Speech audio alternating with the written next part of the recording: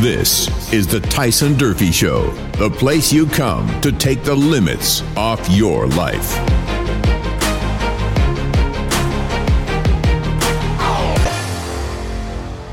Welcome to the show, everybody. I'm so excited to be here with you today. And yeah, this is so new for me. And I'm so far out of my comfort zone right now that I don't know if this is going to be good or not. But you know what? You don't have to be good to get started, but you got to get going to get good. And that's kind of the way that I look at it. I've been thinking about doing this podcast. I've been thinking about all the things that I want to share with you to hopefully, add value to your life and help you with, the struggles and the things that you have going on. And you know what? I've decided that procrastination no longer is going to rule my life. The fear of what if somebody says it's dumb, that's not going to rule my life anymore. And so today I'm just getting after it. Like I literally just set up my computer. I typed in search voice memo recording, and I am recording this literally in my office on my computer. No special equipment, no sound blocker, no team, no nothing. It's just me, raw and real with you guys. And so today I wanted to talk to you about my childhood, my life, where I came from, how I got started, any and all that, because I know it's going to be very unique. I know that a large part of my audience is probably, Western lifestyle folks, people that are from small towns, rural environments, could be a cowboy, could be, a country boy. But so much of my life in the beginning wasn't even that environment. As you may not know about me, I grew up in an urban environment in a city for the first part of my life. Now, when I was very young, my parents split up, and I hate that. But I don't judge them for it. It's just circumstance. It's the way it goes. Sometimes things happen, and that's okay. I did go live with my mom from the first part of my life. My brother and I, we both moved with my mom in Kansas City. We kind of spent our time hopping around, apartment building, rental properties and stuff. And, every couple of years we get a new place or go to a new place, and we kind of get the feel for it. And we ended up growing up in that urban environment. So we know what it's like to be around the neighborhood kids, to maybe get into mischief and the things that you shouldn't be doing. We know what it's like to look for trouble in that environment. Anyway, we grew up and I say we because it was my brother, Travis, and I. And we know what it's like to go, a whole day, mom's working, and we would get home from school and we just go out and we use it. One of the favorite things that we used to do would be go to construction sites and literally steal the lumber and the nails and go home and make ramps for our bikes and skateboards. And that was just like the funnest thing ever. But we didn't really know it was stealing back then. And we kind of just seen it as something laying around, and we took it. But we know what it's like to, go without food or have to, go hang out with the other kids because they had food. And yeah, we were definitely wild city kids. So my most memorable experiences in my early youth was, listening to rap music. I love rap music when I was young. The biggest influences for me were, Snoop Dogg and Dr. Dre. And then when I got into high school, it was, 50 Cent and Eminem and all that stuff. And I did listen to country music, as I got older as well. But early on, man, that rap music, really stuck to me. It really hit me, and I loved it.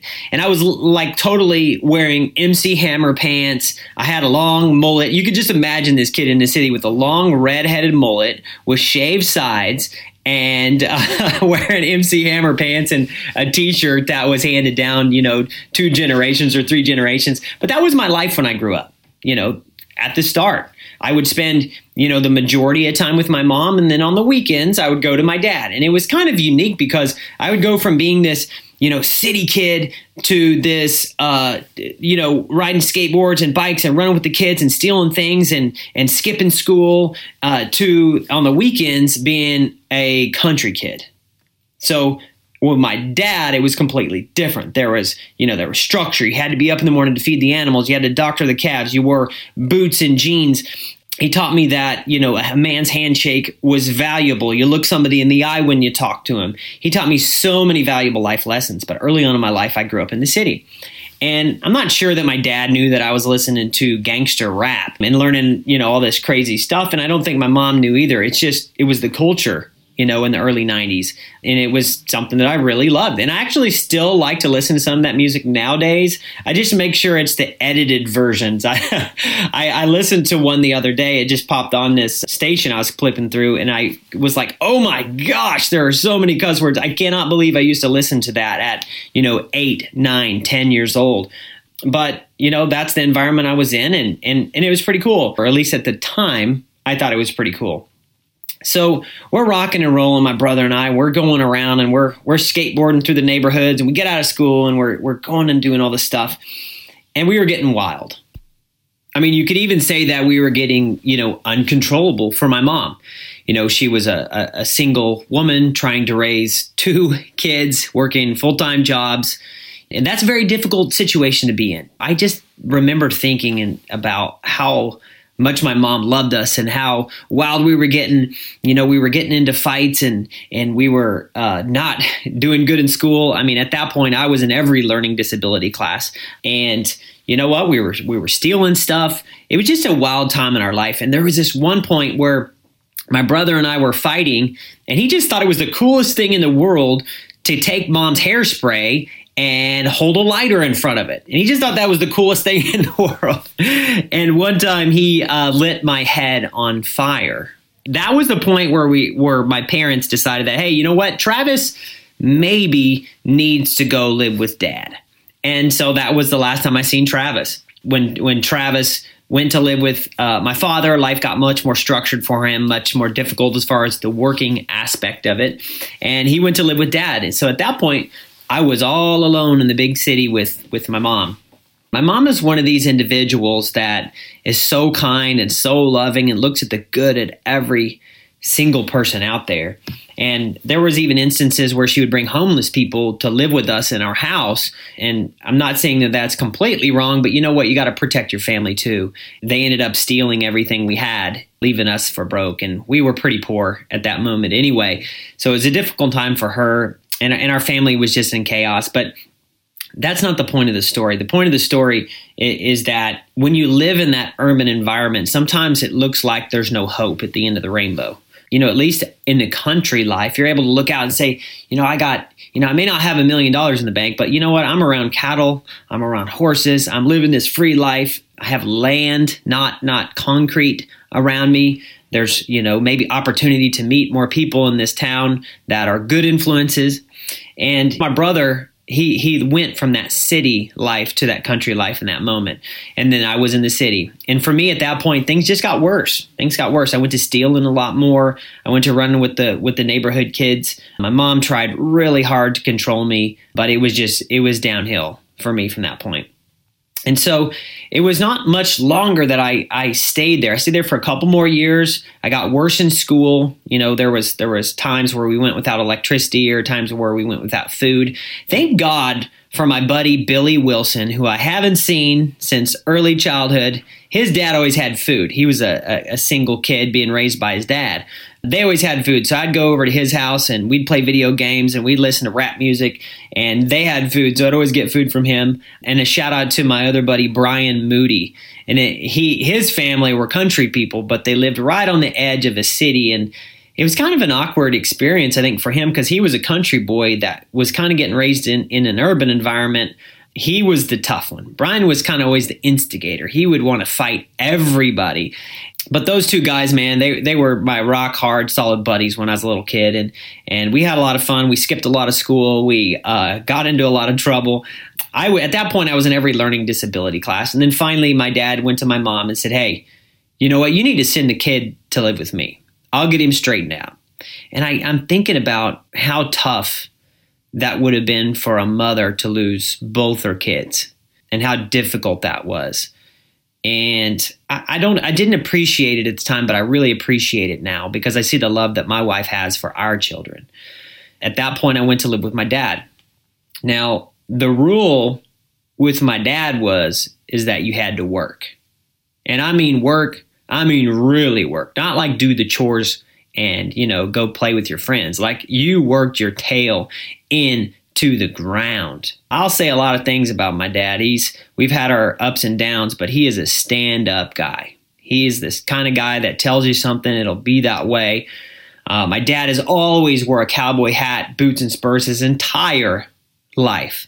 I have not one time seen my dad in a short sleeve t-shirt or a ball cap.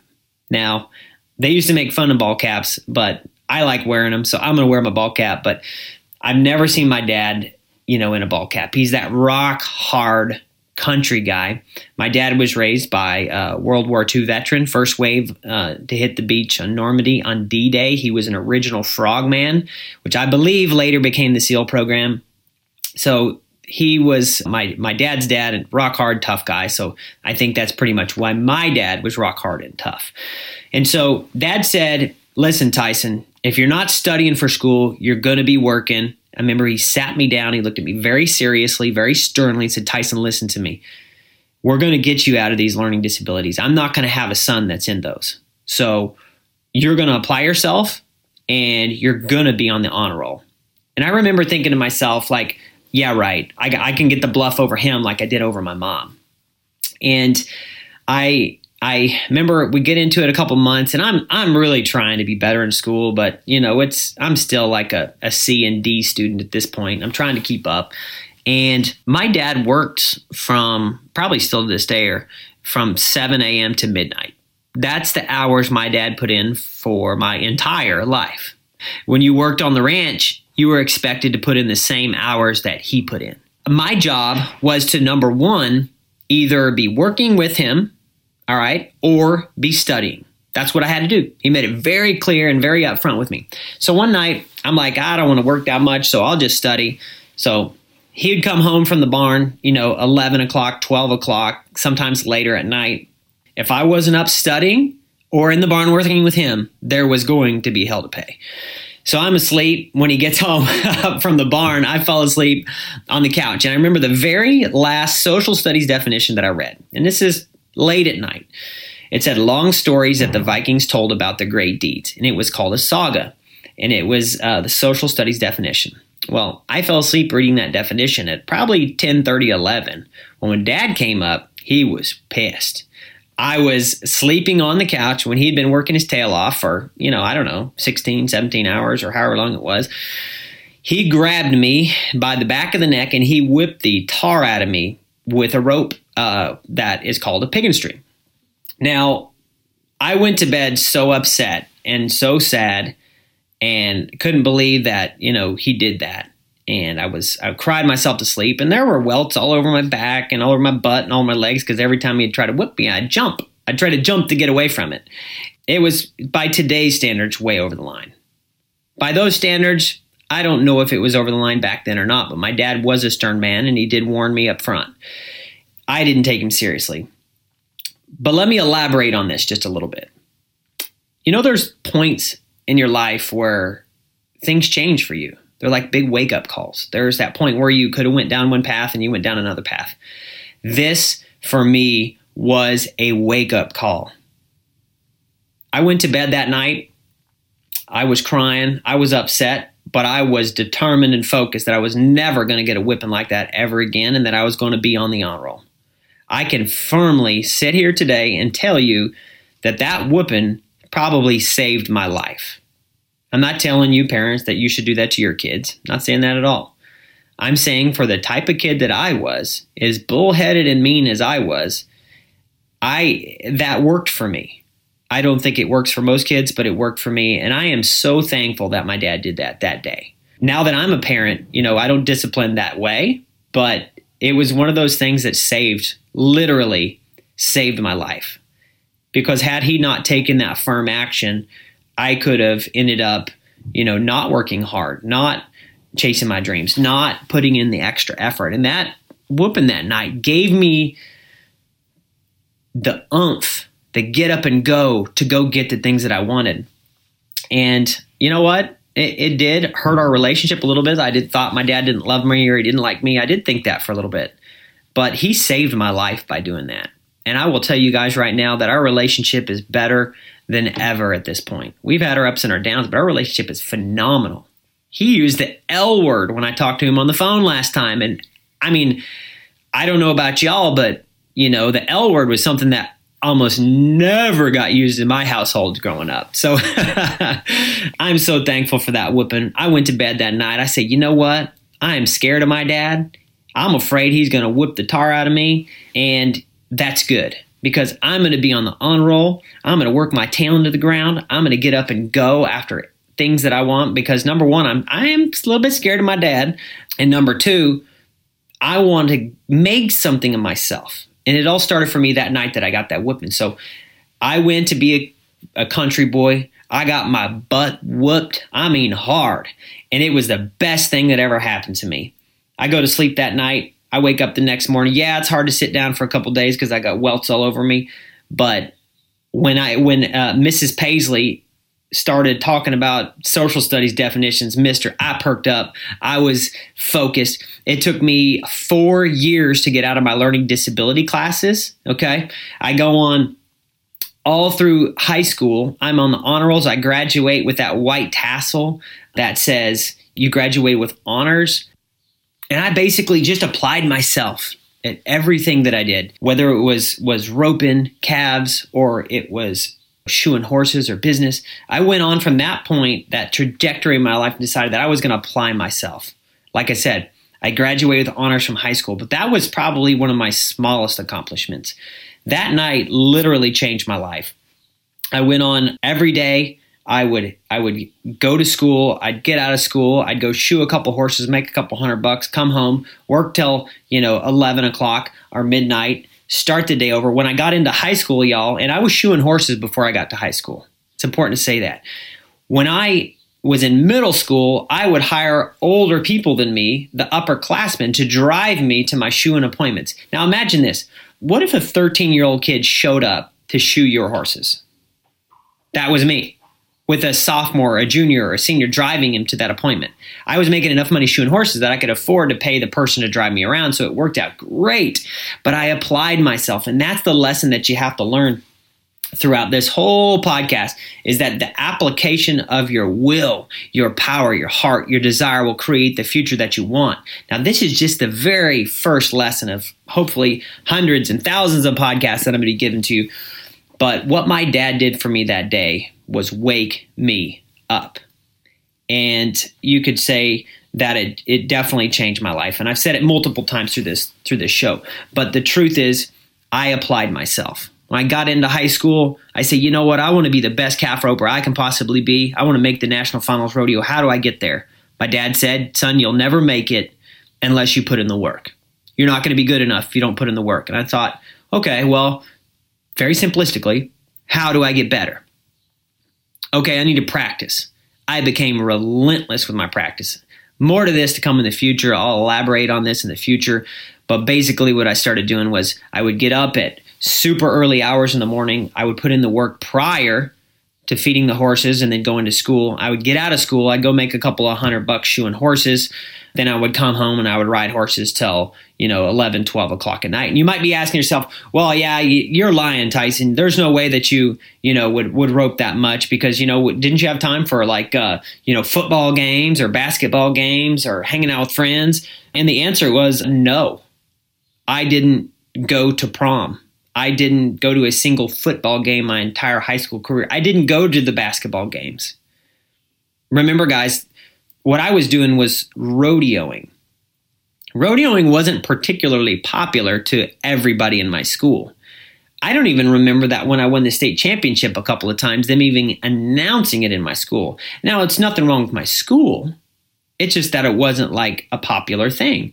I was so focused on something that wasn't popular, wasn't mainstream. And maybe you are out there like saying, I want to be a cowboy, or I want to do this, or I want to do that. And people don't see that vision that you have. But here's the thing. The dream was given to you. It wasn't given to them. You're the one that has to elaborate on that goal, that dream, that desire, that thing that burns in your heart every single day. You are the one that has to take action. Your mom, your dads, your friends, they can't do it for you. You have to be the one to pick yourself up and say, all right, I'm going to go do this thing. And I don't care what anybody else says, thinks, or believes.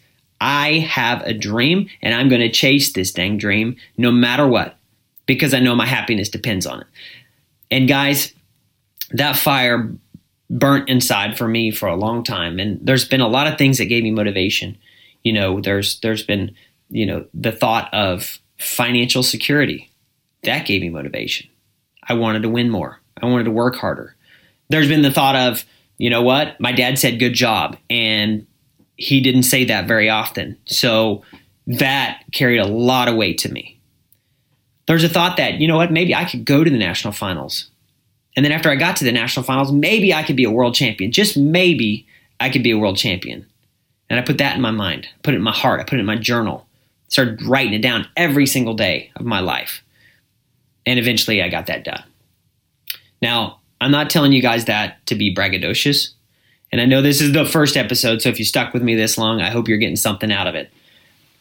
But you have the ability to create the life that you want. And if you're a parent, you have the ability to influence your child. And if you're a single individual and you don't have either, there's somebody out there that you can influence. There's somebody out there that you can help. There's somebody out there that you can push. And you know what? By pushing yourself, you're pushing other people. Because whether you know it or not, people are watching you. People are seeing what you do. People are noticing what you do with your time, and they're going to mimic you. They just are. People who are chasing their passion seem to attract people around them on a day-to-day basis. That's just the way it is. I want you to be the very best that you can possibly be. And I hope this story of my childhood and where I came from being, a city boy, wearing MC Hammer pants, riding skateboards, listening to gangster rap music, to being a country boy, to chasing his dream, to eventually getting a world title. I hope this resonates with you a little bit. Because if I did it, y'all, I know I say it all the time, if I did it, you can do it. I'm not special. I'm not a special person. I'm just a person who believes in work and believes in my fellow friend, my fellow man, my fellow woman that's chasing their goals, their dreams, their desires. Someday, in another podcast, I will tell you the story of why I became so fanatical about sharing my message with the world and influencing people. But for now, I hope you enjoyed the story. I hope you guys will take a chance and listen to some of these other shows I have coming up. It's always good for me if you binge watch or listen to them all. But I'm so thankful for y'all. I love y'all. I hope this story inspired you. I hope it motivated you. I hope it pushed you to be better today. I hope you go out and kick the world in the butt, because you know what? You deserve it. Your family deserve it. And the friends that are around you that you influence, they deserve it too. We'll see y'all. Adios.